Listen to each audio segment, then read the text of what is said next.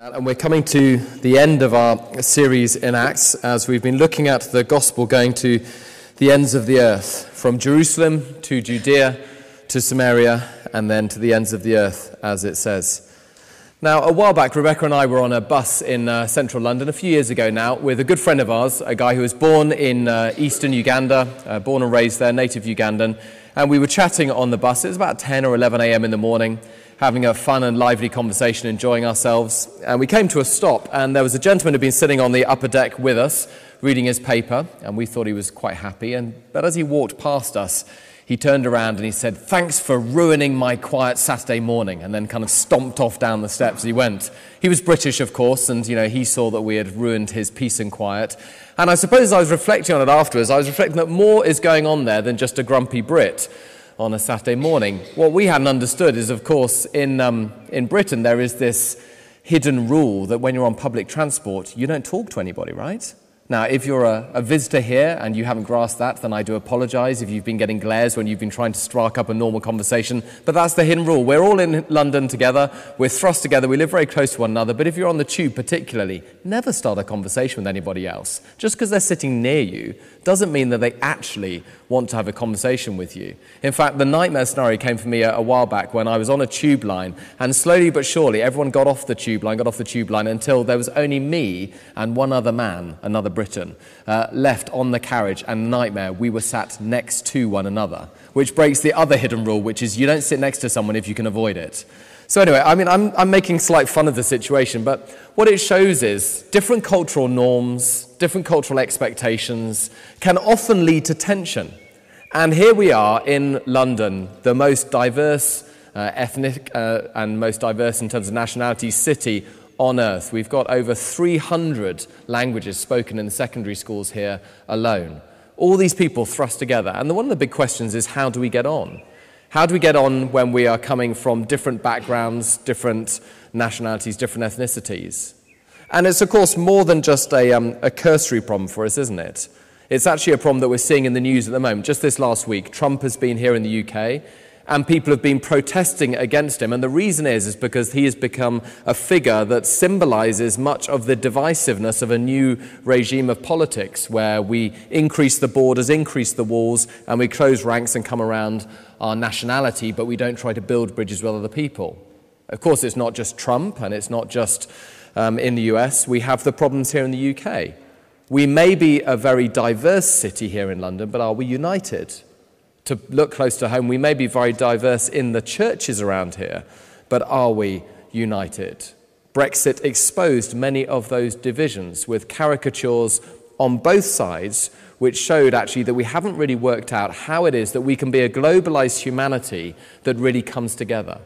Because if you bring globalization into the mix and then bring urbanization into the mix, in other words, you bring people from all over the world, concentrate them together in a small space when we're living on top of one another in a city, it is a really important issue. How are we going to get on? Just thrusting people together doesn't make them get on. You know that as well as I do.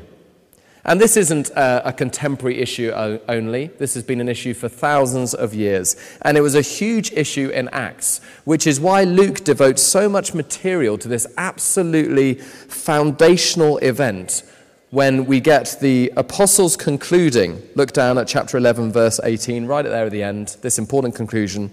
"So then, even to the Gentiles, the non-Jews, the other nations, God has granted repentance that leads to life." And you might be thinking that it's a bit strange for them to only get it just now. After all, wasn't Jesus crystal clear on this? Wasn't the Old Testament clear on this? Well, come with me as we try to understand why it is so important for them to get this, but also as we look at it, what was the problem that was meaning that they weren't understanding it? And indeed, what is the problem that causes so many of our divisions in society today? So let's look first of all, the problem, division by calling people unclean, and then we're going to look at the solution. But let's look first of all at the problem. The problem, as I say, is division by calling people unclean. It's difficult when we read this for us to grasp what a huge chasm existed in the mind of your normal Jew in the first century between them and the rest of the world. It's hard for us to grasp, it really is. But you get some sense of how difficult it must have been for them when you think this is the Apostle Peter. He spent 3 years with Jesus. He saw Jesus treating people from different ethnicities, different nationalities, different backgrounds with the same love and grace. He saw Jesus taking the good news to regions around Jerusalem, which were known as Gentile regions. He saw Jesus healing Gentile people. He heard Jesus preaching about a gospel message that was for all. Peter knew his Old Testament inside out, and he wouldn't have known that in Genesis chapter 12, God promised to Abraham that he would bless him so that he could be a blessing to the other nations. He would have known Isaiah about the tent of the Lord extending to all nations. And despite knowing all this, and despite seeing Jesus' interaction with people like the woman at the well in John chapter 4, and despite hearing Jesus saying things to another centurion in Luke chapter 7, when he says, I have not found such great faith even in Israel as this Gentile man. Despite hearing all of that, and at the beginning of Acts, Jesus sending the apostles out to be his witnesses from Jerusalem to Judea to Samaria and to the ends of the earth, even given that context, such is the weight of the cultural baggage, Peter does not yet get that the gospel makes no distinction between Jew and Gentile. And that just gives you an idea of just how tough it was for these first apostles in the early church to get it. And it's not just Peter. I know Peter is sometimes slow on the uptake in the Bible, and we thank him for that because he makes us feel a little bit less thick. But it's not just Peter. Look at chapter 11, verse 1.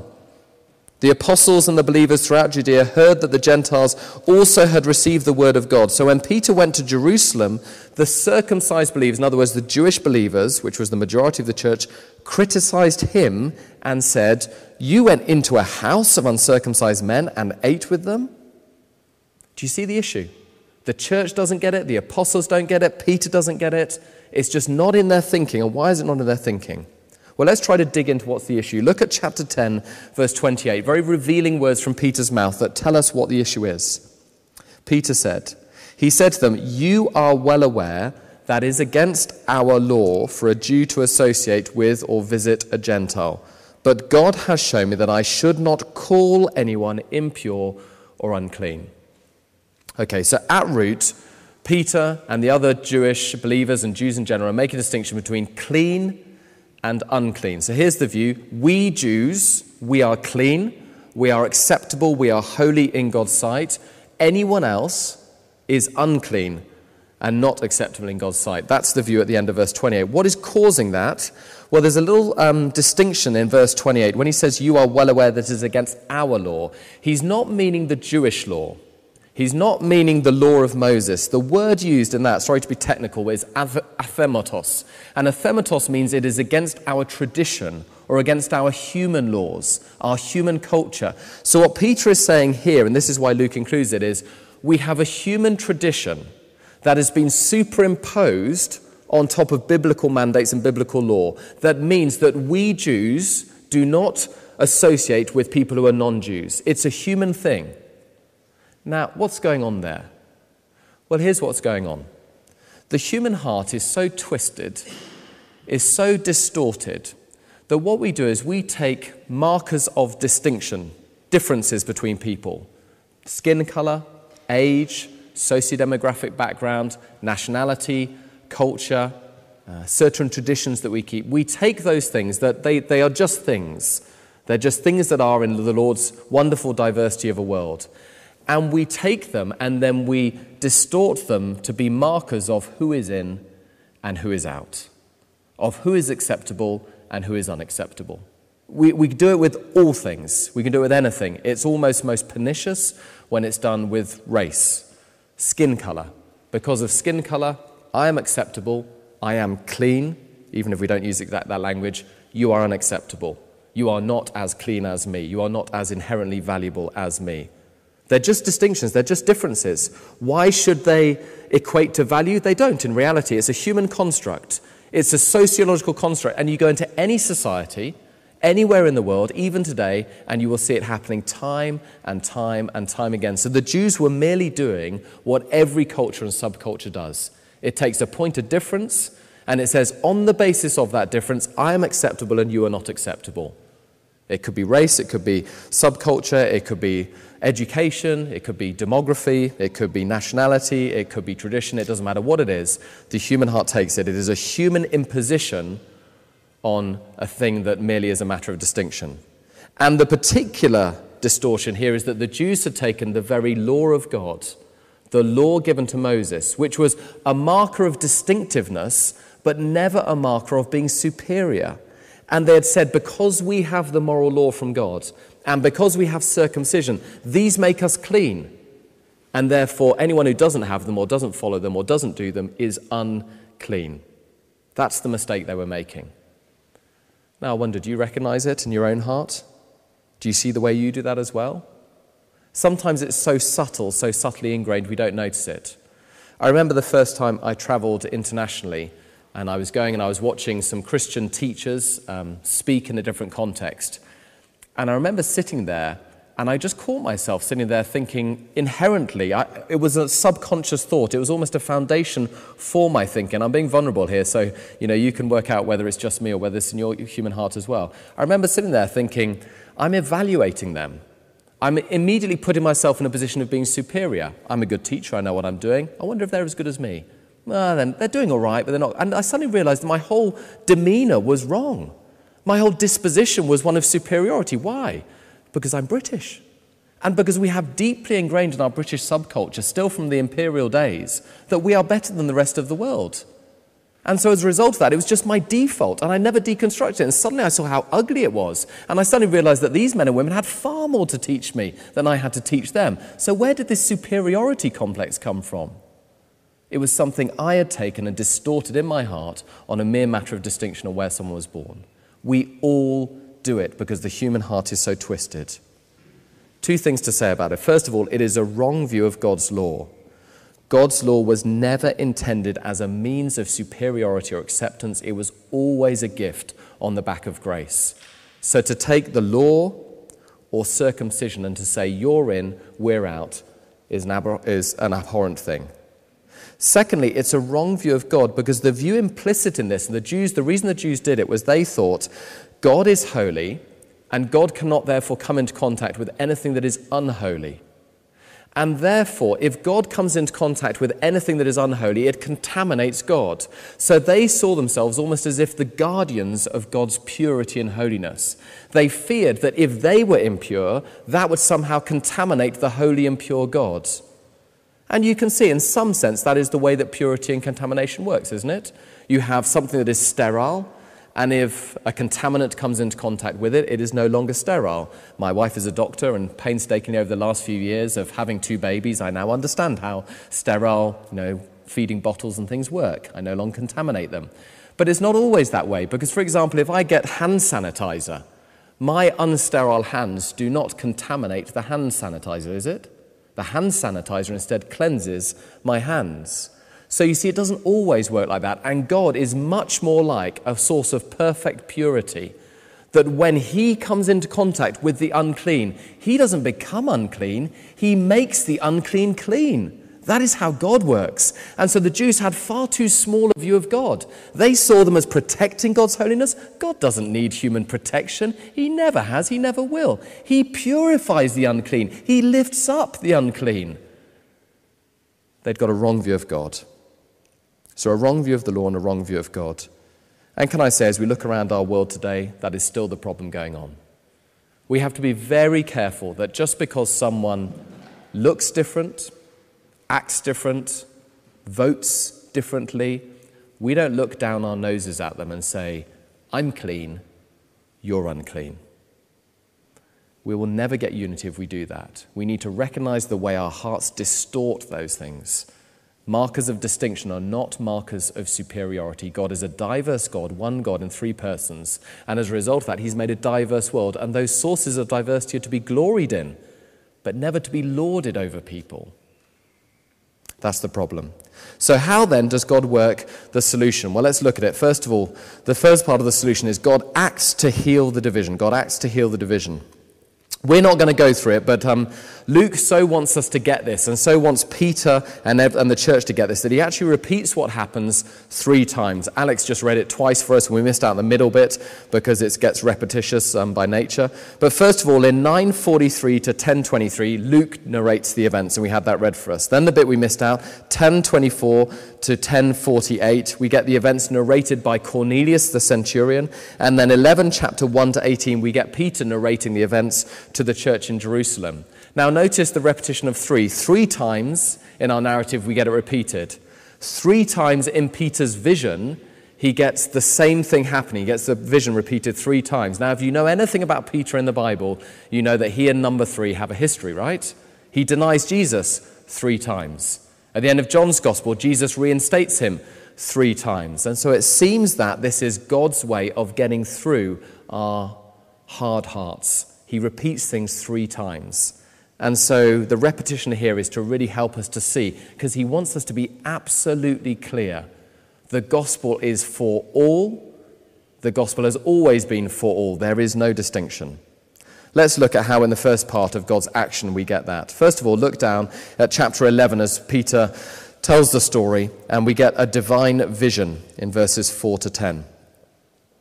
Starting from the beginning, Peter told the church the whole story. I was in the city of Joppa praying, and in a trance I saw a vision. I saw something like a large sheet being let down from heaven by its 4 corners, and it came down to where I was. I looked into it and saw 4-footed animals of the earth, wild beasts, reptiles, and birds. Then I heard a voice telling me, "Get up, Peter, kill and eat." I replied, "Surely not, Lord. Nothing impure or unclean has ever entered my mouth." The voice spoke from heaven a second time, "Do not call anything impure that God has made clean." This happened 3 times, and then it was pulled up to heaven again. So this is what's happening in the Jewish in the Jewish Mosaic law. There was a distinction between animals you were allowed to eat and animals you weren't allowed to eat. And Peter has a vision of a sheet coming down with all kinds of animals, clean and unclean, all mixed up in a big jumble. And then he hears the divine command, "Get up, kill and eat." And he says, "Well, I can't, I'll contaminate myself." And then he gets told off effectively in the vision by the Spirit and says, "Do not call that which God has called clean, unclean." Effectively, stop making the food law distinctions. But of course, it's not just about food. One of the reasons the Gentiles were considered unclean was because of the food they ate. You still get that today. Some Jewish people would think that a non-Jewish person is unclean for eating pork because it's an unclean meat. But here, the Lord is very clearly saying there is no unclean, clean distinction anymore. That is gone. That has passed away. That was for a time to mark you out as distinctive but never better, and it doesn't apply anymore. And it happens 3 times. At that moment, we get a divine command, verses 11 to 12. These men turn up from Cornelius the centurion, verse 11. Right then, 3 men who had been sent to me from Caesarea stopped at the house where I was staying. The Spirit told me to have no hesitation. Literally in the Greek, it means to stop making a distinction, to stop separating yourself. Don't separate yourself, but go. These 6 brothers also went with me, and we entered the man's house, which, by the way, would have been considered something to have made him unclean, but now it doesn't apply. So the divine vision and then a divine command. No hesitation. Don't separate yourself anymore. Go. Be with them. Get amongst them. They can't make you unclean. They never really did make you unclean. Go with them. Thirdly, the divine preparation. God's timing here in verse 13. He told us how we had seen an angel appear in the house and say, "Send to Joppa for Simon." So at the same time that Simon is having a vision, Cornelius is having a vision, which itself is instructive that Jew and Gentile alike are getting these visions. Verse 14, "He will bring you a message through which you and all your household will be saved." In other words, the Holy Spirit is saying, go and get Simon. He's going to save you and your whole household. Simon's hearing that. Peter is hearing that, and he's saying, well, salvation is coming to this house. They're getting a vision just as I'm having a vision. The Lord is orchestrating it all together. So there's a vision, there's a command, there's the preparation of God, and finally there's the action in verse 15. As Peter began to speak, he says, the Holy Spirit came on them as it had come on us at the beginning. Then I remembered what the Lord had said, John baptized with water, but you will be baptized with the Holy Spirit. So if God gave them the same gift of the Holy Spirit, who believed in the Lord Jesus Christ, who was I to think that I could stand in God's way? So God gives his own presence to Jews and to Gentiles. Do you see? All of the Lord's action to confirm to Peter, there is now no distinction between Jew and Gentile.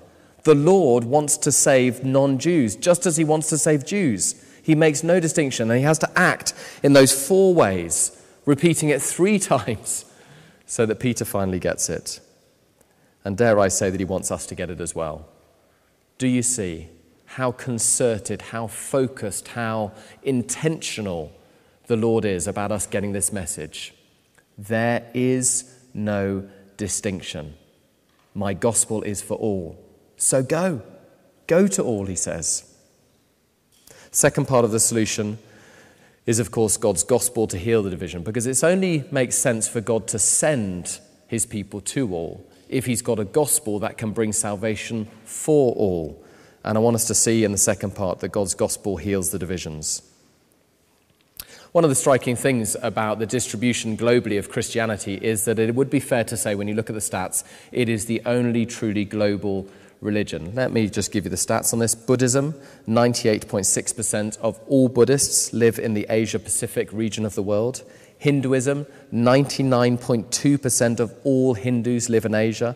In other words, for Buddhism and Hinduism, they are very culturally, nationally, ethnically bound to particular places because they're bound up in the practices of those places. Even Islam, and even with a huge push over the last 50 or 60 years or so to try to take it to non-Muslim nations, even in the context of globalization, 2/3 of all Muslims, whether Sunni or Shia, live in 10 countries. 2/3 are concentrated in 10 countries, and 62% of all Muslims live in the Asia-Pacific region. But consider the stats on Christianity. This is remarkable. Christianity forms the majority of the population in 158 countries of the world. And apart from the Middle East, which is interestingly where it is now currently growing the fastest, this is the spread amongst the other regions of the world. 37% in the Americas, North and South America, 26% in Europe, 24% in Sub-Saharan Africa, and 13% in Asia Pacific. Do you see what I'm saying? All other religions are bound to particular ethnicities, particular cultures. Christianity has in it unique seeds of going to all, of being spread amongst all. It is unique. And as we go through the gospel that Peter preaches in chapter 10, I want you to see why it is for all. Look down at chapter 10, verse 36, as Peter describes this gospel to Cornelius and his household. You know the message God sent to the people of Israel, announcing the good news of peace through Jesus Christ, who is Lord of all. Not just the Lord of the Jews, not just Lord of Israel, Lord of all. Now, in the ancient world, this was revolutionary because every nation would have a national deity. You know, a little bit like we have our national football team. They were the particular deity who was going to root for you and go to bat for you in a war. And so the only real point of having a god was if he was your god, and therefore he could fight against other gods who were not your gods. So Christianity, from the off, the Judeo-Christian religion, was unique because God always revealed himself as being a God for all nations, a God who would not take sides, which kind of wasn't so good when you went to battle because God could just as easily judge you as go and work for you if you'd been, not keeping his covenant. But God was always a God for all. So when Jesus comes, no surprise, he is Lord of all. In fact, that's what his resurrection is all about, a declaration of him being Lord of all. And not just that, but in Jesus' life, in verse 37, look what Peter observed. You know what has happened throughout the province of Judea, beginning in Galilee, after the baptism that John preached, how God anointed Jesus of Nazareth with the Holy Spirit and power, and he went around doing good and healing all, not just the Jews, who were under the power of the devil, because God was with him. In other words, Jesus' ministry represented his identity. He went to all people. He healed all people. He gave the gospel message to all people, because he's Lord of all people. So from the off, the gospel message is for all. Now, I know us Brits don't like to celebrate it, but we did have, unfortunately, the remembrance of the US Declaration of Independence on the 4th of July. And let me just read, to thrill the American brothers and sisters in our midst, the opening words of that. We hold these truths to be self-evident, that all men, excuse the historic vernacular, are created equal, that they are endowed by their Creator with certain unalienable rights, that among these are life, liberty, and the pursuit of happiness. Now, you might want to dispute whether it's self-evident, but certainly it's scripturally evident. All people are made in the image of one God, Father, Son, and Holy Spirit, and all are equally dignified bearing his image. That is the starting point of the gospel. All people carry God's image. There is no superiority in the human race on the basis of ethnicity, class, education, or any other cultural marker you choose. We're all made in God's image, all equally dignified. We really need to remember that today. Second point, notice that the gospel is not just about a Lord who is Lord of all, not just for the Jews, but the gospel is sent with witnesses who are witnesses for all, not just a select few. Look at verse 39. We are witnesses of everything Jesus did in the country of the Jews and in Jerusalem. They killed him by hanging him on a cross, but God raised him from the dead on the third day and caused him to be seen. He was not seen by all the people, but by witnesses whom God had already chosen, by us who ate and drank with him after he rose from the dead. He commanded us to preach to the people. Do you see the movement? Not everybody saw the resurrection of Jesus from the dead, but God gave witnesses who would tell everybody about it. So it goes from those few who had that witness to everybody.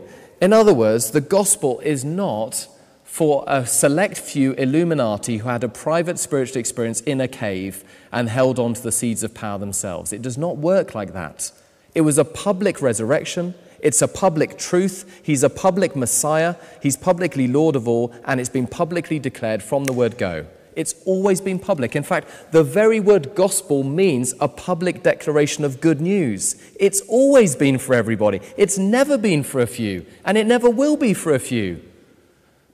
So we need to realize we've got to take it to everybody. And that just makes your tone of voice so different with the gospel. Because you're not saying, I have a spiritual experience that I'm wanting you to have as well. You're saying, this is a public truth in space, time, and history. Have you reckoned with that yet? As the Apostle Paul says later on in the book of Acts, these things did not happen in a corner. And here's the great thing about truth. Truth is its own advocate. Can I say that again? Truth is its own advocate. It stands up to scrutiny. A fair-minded person, honestly engaging with the truth, will work out whether something is true or false. So our tone of voice when people come to Inspire and they're looking into it is to say, it's not for me to pressure you. It's not for me to browbeat you into submission until you accept it. It's true. It's public record. Have you looked at it? Have you engaged with it? Have you reckoned with it? Kick the tires on it. If it's false, you'll be able to prove it false. If it's true, it will stand up scrutiny. All we ask from you is to recognize that you're not neutral, you're biased, and to give it a fair hearing. So the tone of voice is so different, right? No forced conversion, just engage with the truth. Lord of all, witnesses for all. Oh, and thirdly, majestically, forgiveness for all, not just for those who keep the law. Look at verse 43. All the prophets testify about Jesus that everyone who believes in him receives forgiveness of sins through his name. All the prophets testify about him. Isn't that a wonderful thing? Forgiveness for all. In other words, God does not accept people on the basis of their effort or their merit, but he accepts people on the basis of Jesus Christ and his forgiveness. Now, please see how this gospel uniquely deals with the problem. If the problem is a distortion in the human heart that takes markers of difference and twists them to say, I am better than you because I've got something that you haven't have, whether skin color or a law or a cultural distinctiveness or an education, and that makes me better. Do you see how the gospel works? The first thing the gospel says, it says, we all need forgiveness. There can be no pride.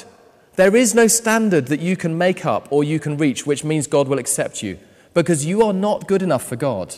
God's standard is utter perfection. And you, my friend, whilst you have high ideals, can I put it bluntly, you are a wretch.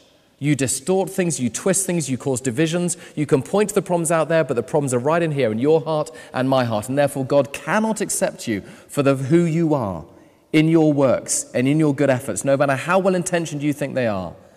And the gospel equally humbles us all. It says we're all wretches before a holy God. None of us have a chance. We're all beggars before a perfectly rich God. That's the first move of the gospel. And so it humbles us and it does away with the distinctions. And then it comes along and it says, but you are so loved that he was prepared to send his son to die for you. He died the death that you deserve to die. In himself, he took all of the walls, all of the hostility, all of the divisions, and he smashed them to bits. And if you get that, then you're forgiven, my friend. Not because of anything you did, but because of what he's done. And do you see how that works? Humbled and then graciously accepted. So that then you look around and you say, how can I feel superior to another person? It is remarkable I'm accepted. It's remarkable I'm forgiven.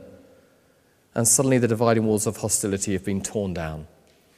Equally humbled, equally loved, a gospel message of forgiveness for all. So there we are. The problem is a division that the human heart sets up. The solution, God acts in space, time, and history in the book of Acts to show us that he has a great intention for the gospel going to all. And then he gives us a gospel message that is about him taking a message of forgiveness to all. And notice finally, the final gift, as it were, he gives his very own presence. The Holy Spirit is given to all. Verse 44. While Peter was still speaking those words, the Holy Spirit came on all who heard the message. The circumcised believers who had come with Peter were astonished that the gift of the Holy Spirit had been poured out even on Gentiles, for they heard them speaking in tongues and praising God. Peter was there at Pentecost. He now sees exactly the same signs that he saw at Pentecost on that first day of the Spirit being given in the lives of these non-Jews. And this is what it means. Imagine you had someone in a community. Imagine they were looked down on by that community. Imagine that people said that they weren't accepted within that community. And imagine that that had worked on them such that they didn't feel accepted. Then imagine that one day, somebody that all of that community held in the highest esteem, maybe a sports star or a movie star or the Queen, came and voluntarily said to them, "I'm coming to your house." What would that do for that person? Wouldn't it do two things? First of all, it would give that person a remarkable sense of confidence and assurance. If they were loved by this person, then actually they knew they were loved once and for all. Secondly, wouldn't it restore them in the community? Because the person that the community esteems says they're accepted, they're valuable, and now the whole community would esteem them and accept them as well. Friends, that is what happens when you realize the Holy Spirit is given to all. The Holy Spirit esteems all people. He will be given to all, and so all people are equally dignified, all people are equally raised up. Not just for a few, but for all people. Well, as I close, 2 words of application. Can I ask you to reflect?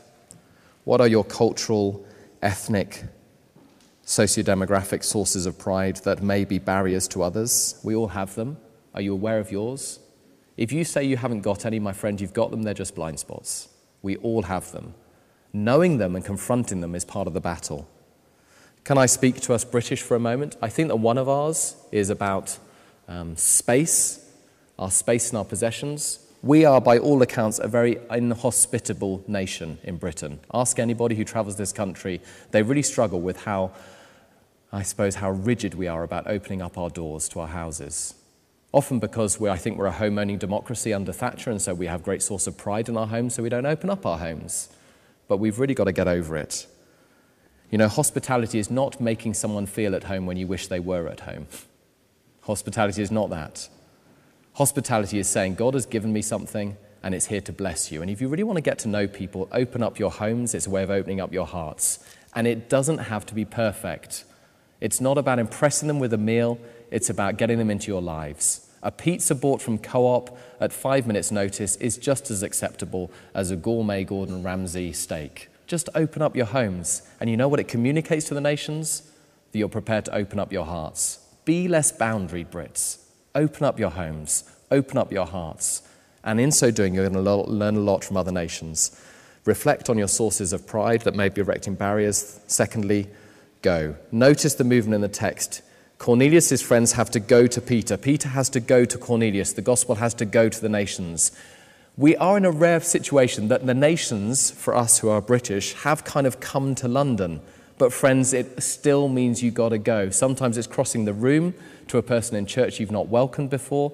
Sometimes it's crossing the street to a person you walk past every day and you've not said hello to before. Sometimes it's crossing the barriers which other people around you are erecting. You say, I'm not going to buy into that. I'm going to cross. I'm going to go. What is the going for you? Are you ready to go? Because to put it honestly, you would not be someone forgiven in Christ if he hadn't gone for you. Let's pray. Heavenly Father, thank you for this wonderful gospel message. What a message it is, a message of forgiveness for all because Jesus is Lord of all. Forgive us for the distortions of the human heart that say we have a law that makes another person unclean. Lord, we are sorry when we do that. Please highlight in each and every one of us those distortions, those barriers that we erect, and teach us instead to be gospel-minded people who open up our homes, open up our hearts, and who go for the sake of others. We ask it for Jesus' sake. Amen.